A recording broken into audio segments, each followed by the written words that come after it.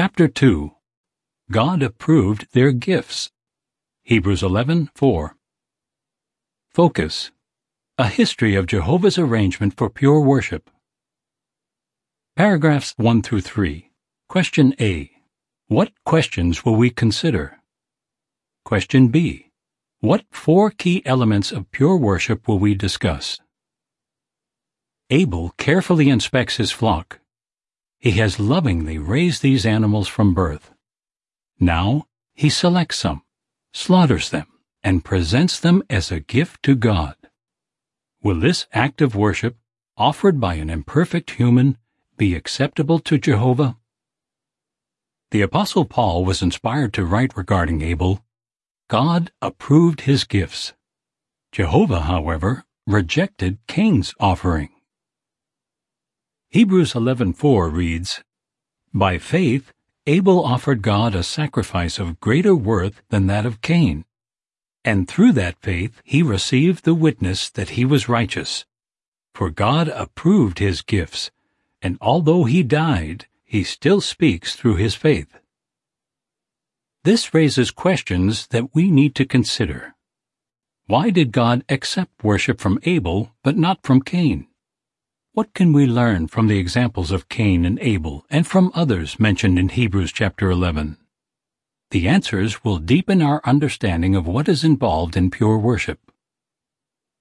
As we discuss this brief overview of events from the time of Abel to Ezekiel's day, note 4 key elements that, in combination, make worship acceptable to God. The recipient must be Jehovah. The quality must be the best.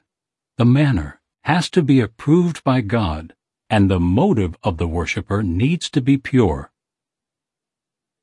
Why was Cain's worship rejected? Paragraphs 4 and 5. Question. What led Cain to conclude that the recipient of his gift would be Jehovah? Genesis 4:2 through 5 reads, Later she again gave birth to his brother Abel. Abel became a shepherd of the flock, but Cain became a cultivator of the ground. After some time, Cain brought some fruits of the land as an offering to Jehovah. But Abel brought some firstlings of his flock, including their fat. While Jehovah looked with favor on Abel and on his offering, he did not look with any favor on Cain and on his offering. So Cain grew hot with anger and was dejected. Cain knew that the recipient of his gift would be Jehovah. Cain had plenty of time and opportunity to learn about Jehovah. He and his brother Abel may have been close to 100 years old at the time that they offered their gifts. The footnote reads, Abel likely was conceived shortly after Adam and Eve were put out of Eden.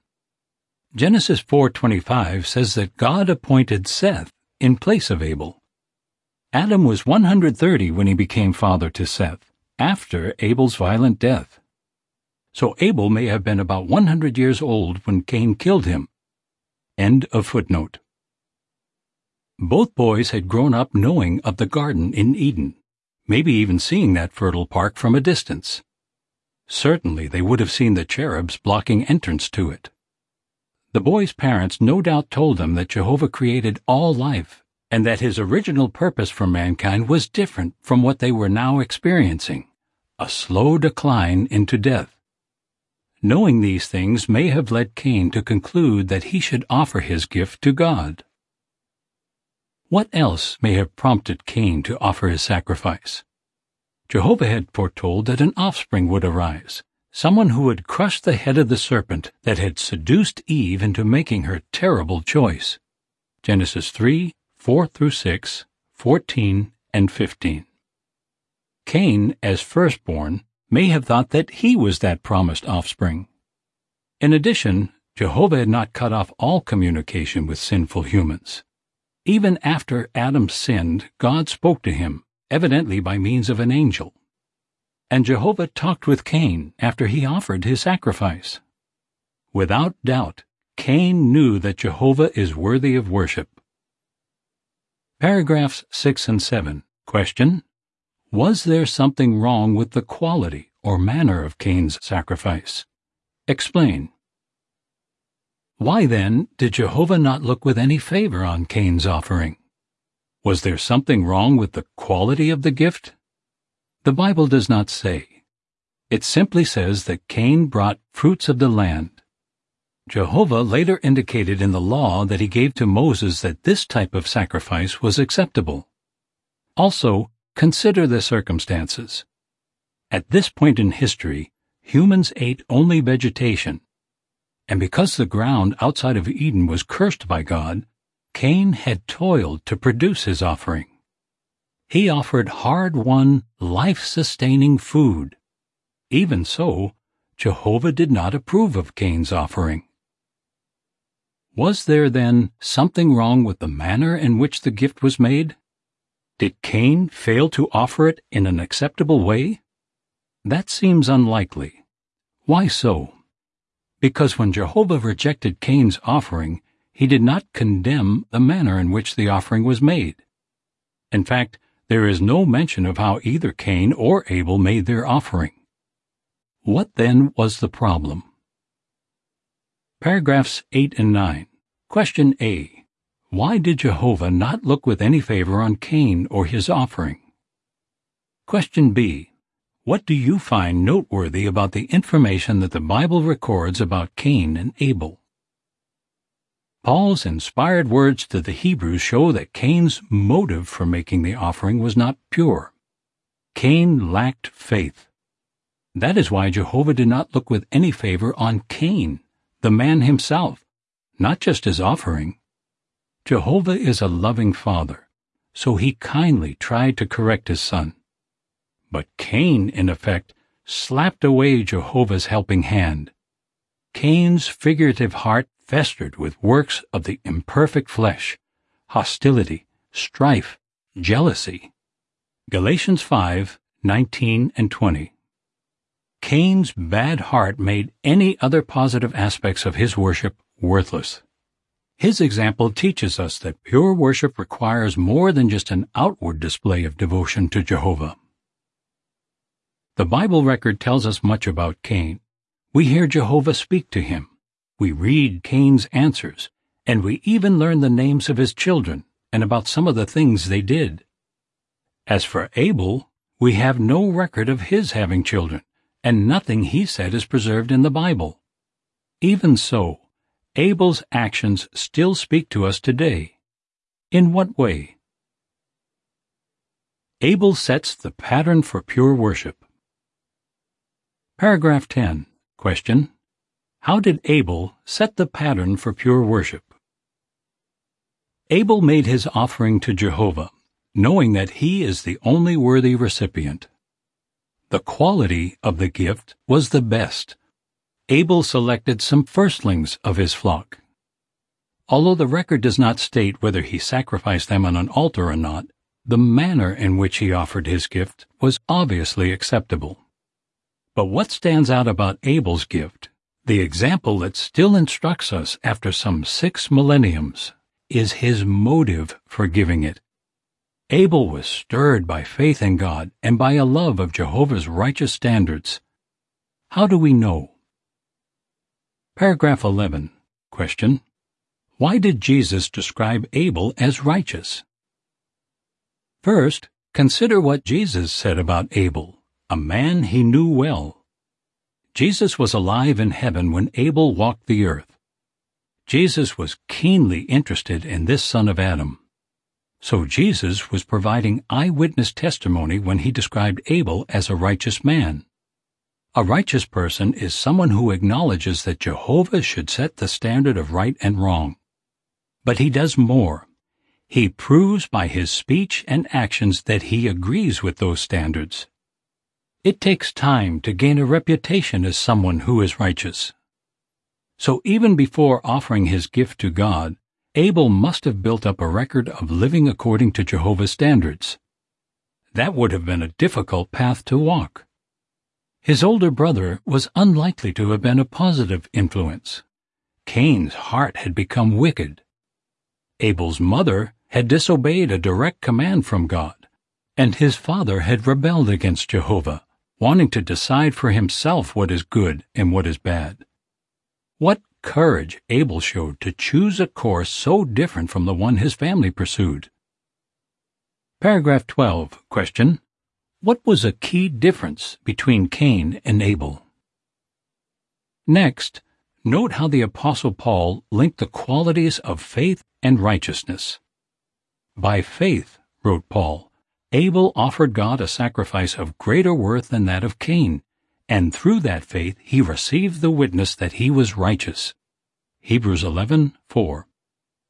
Paul's words indicate that unlike Cain, Abel was motivated by lifelong, heartfelt faith in Jehovah and in his way of doing things. Paragraph 13. Question.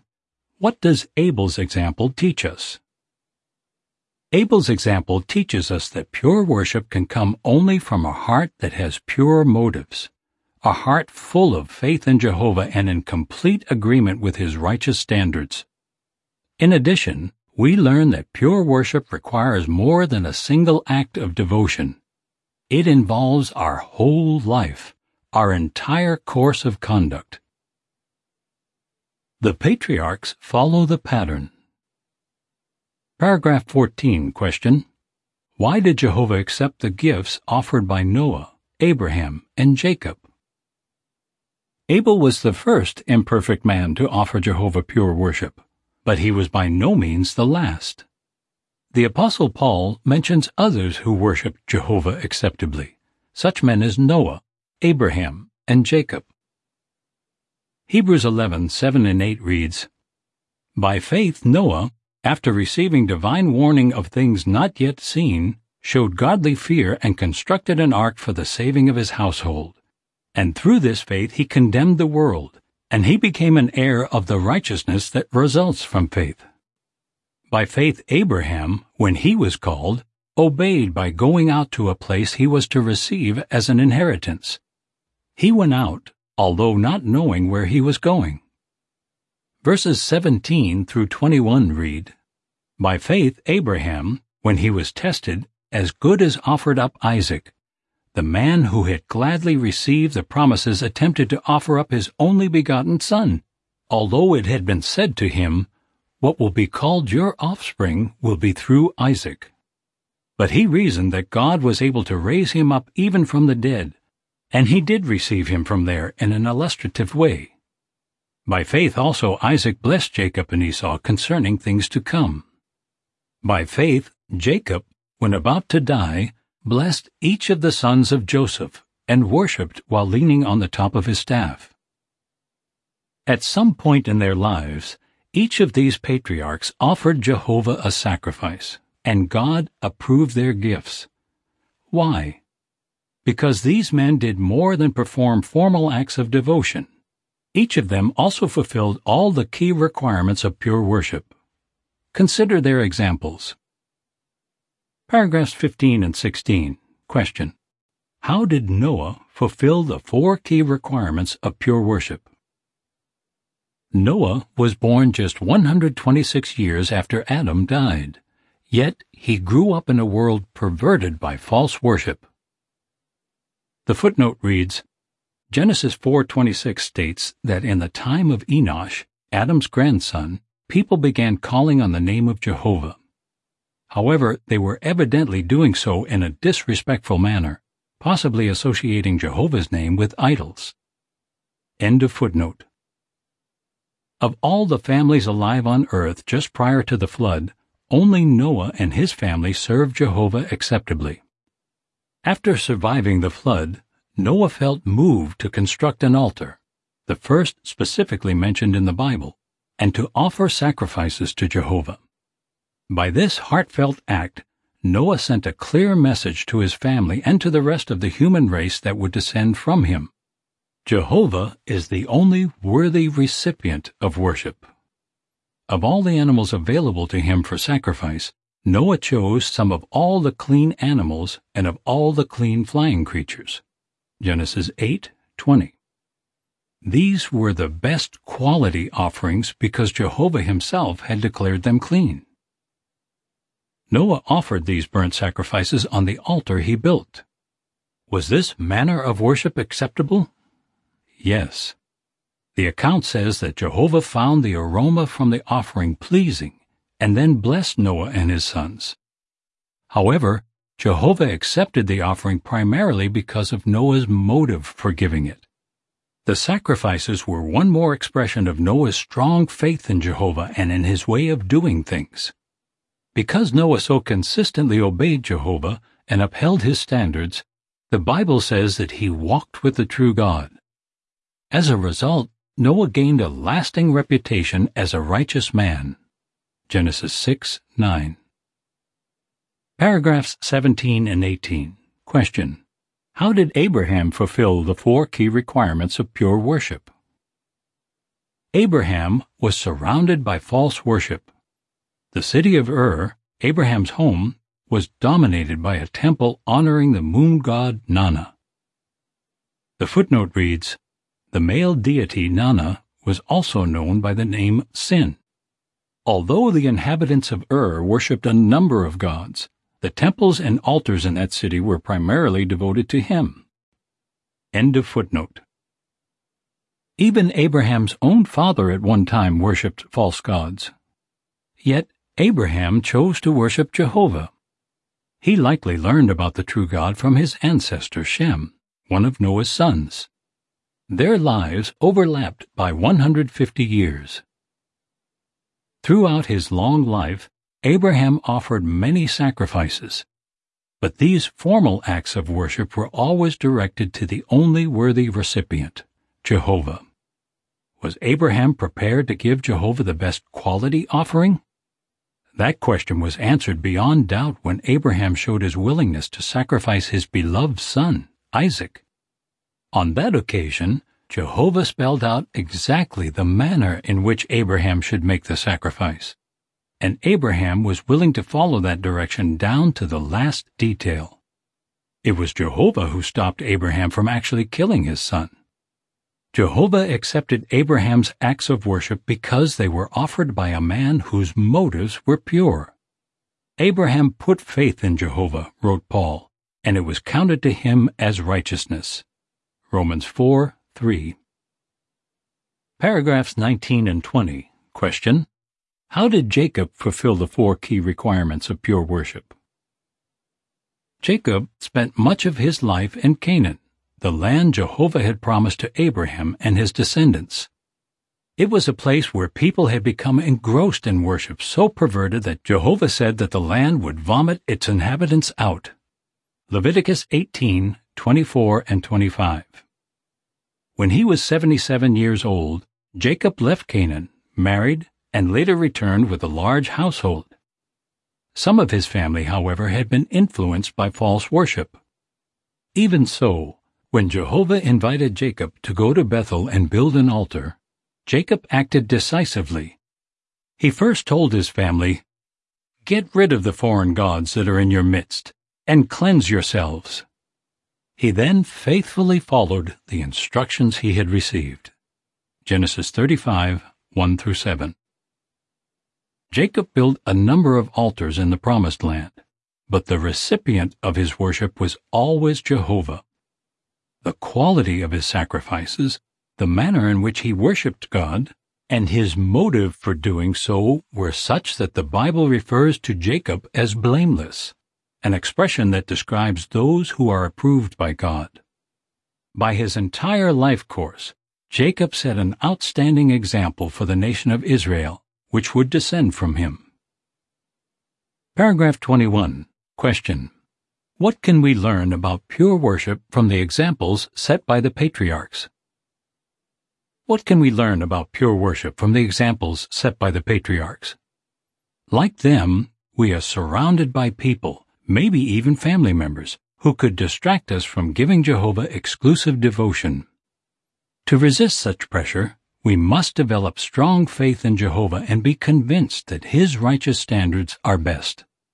We express that faith by obeying Jehovah and by devoting our time, energy, and resources to serving Him.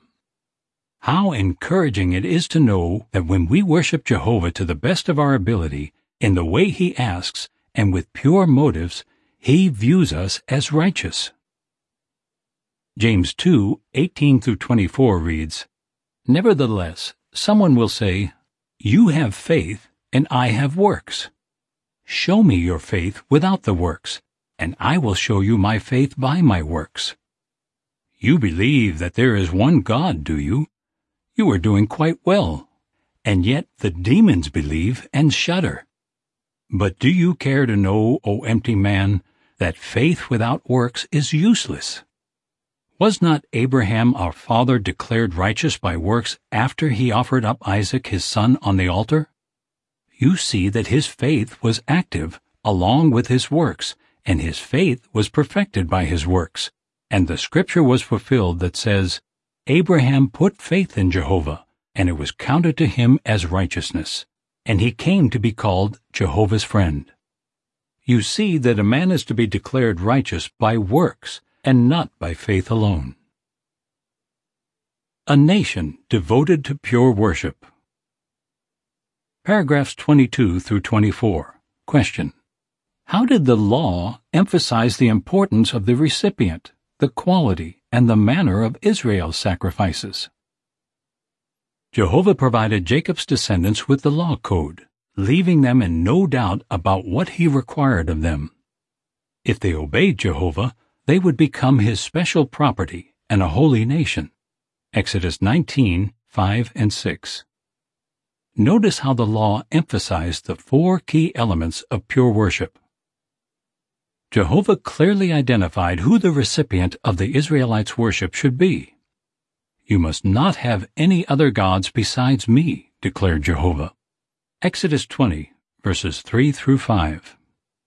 The sacrifices they offered to him had to be of the highest quality.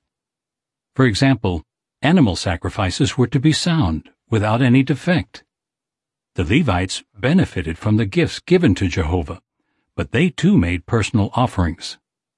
What they gave had to come from among the very best of all the gifts given to them. Numbers 18:29. Regarding the manner in which they worshipped, the Israelites were given specific direction about what, where, and how sacrifices should be made to Jehovah. In total, they were given more than 600 laws to govern their behavior, and they were told, "Be careful to do just as Jehovah your God has commanded you. You must not turn to the right or to the left." Deuteronomy 5:32. Did it really matter where the Israelites offered their sacrifices? Yes. Jehovah instructed his people to build a tabernacle, and it became the center for pure worship. At that time, if the Israelites wanted their offerings to be approved by God, they had to bring them to the tabernacle. The footnote reads, "After the sacred ark was removed from the tabernacle, it seems that Jehovah approved of sacrifices being offered at locations other than the tabernacle." End of footnote. Paragraph 25. Question: regarding sacrifices, what mattered most? Explain. What mattered more, however, was an Israelite's motive for offering his gift. He had to be motivated by heartfelt love for Jehovah and for his standards. Deuteronomy 6:4-6 reads, "Listen, O Israel, Jehovah our God is one Jehovah. You must love Jehovah your God with all your heart and all your soul and all your strength. These words that I am commanding you today must be on your heart." When the Israelites merely went through the motions associated with pure worship, Jehovah rejected their sacrifices. Through the prophet Isaiah, Jehovah revealed that he is not deceived by an empty show of devotion, saying, "This people honor me with their lips, but their heart is far removed from me." Isaiah 29:13. Worship at the Temple. Paragraph 26. Question: at first, what role did the temple, built by Solomon, play in pure worship? Centuries after Israel settled in the Promised Land, King Solomon built a center for pure worship that was far grander than the tabernacle. At first, Jehovah was the only recipient of the sacrifices offered at this temple. Solomon and his subjects offered vast quantities of sacrifices of high quality in the manner outlined in God's law. However, the cost of the building and the number of sacrifices were not what made worship at the temple acceptable to Jehovah. What mattered was the motive of those offering the gifts. Solomon emphasized that point at the dedication of the temple. He said, "Let your heart be complete with Jehovah our God by walking in His regulations and by keeping His commandments as on this day." 1 Kings 8:57-61. Paragraph 27. Question. What did the kings of Israel and their subjects do, and how did Jehovah respond? Unfortunately, the Israelites did not continue to follow the king's wise counsel. They failed to fulfill one or more of the key aspects of pure worship. The kings of Israel and their subjects allowed their hearts to be corrupted. They lost faith in Jehovah, and they abandoned His righteous standards. Time and again, Jehovah lovingly sent prophets to correct them and to warn them of the consequences of their actions. Noteworthy among those prophets was the faithful man Ezekiel. He lived at a critical time in the history of pure worship. Ezekiel sees pure worship corrupted. Paragraphs 28 and 29. Question. What do we know about Ezekiel? Ezekiel was intimately acquainted with worship at the temple built by Solomon. His father was a priest and would have taken his turn serving at the temple. Ezekiel's early years likely were happy. His father no doubt taught him about Jehovah and the law. In fact, about the time that Ezekiel was born, the book of the law was found in the temple. 2 Kings 22, 8-13. The footnote reads, "It seems that Ezekiel was 30 years old when he began prophesying in the year 613 BCE. So apparently he was born about the year 643 BCE. Josiah began his reign in 659 BCE, and the Book of the Law, likely the original, was found sometime near the 18th year of his kingship, or about the year 642 to 641 BCE. End of footnote. The reigning monarch, good King Josiah, was so moved by what he heard that he increased his efforts to promote pure worship. Like the faithful men before him, Ezekiel fulfilled the 4 requirements of pure worship.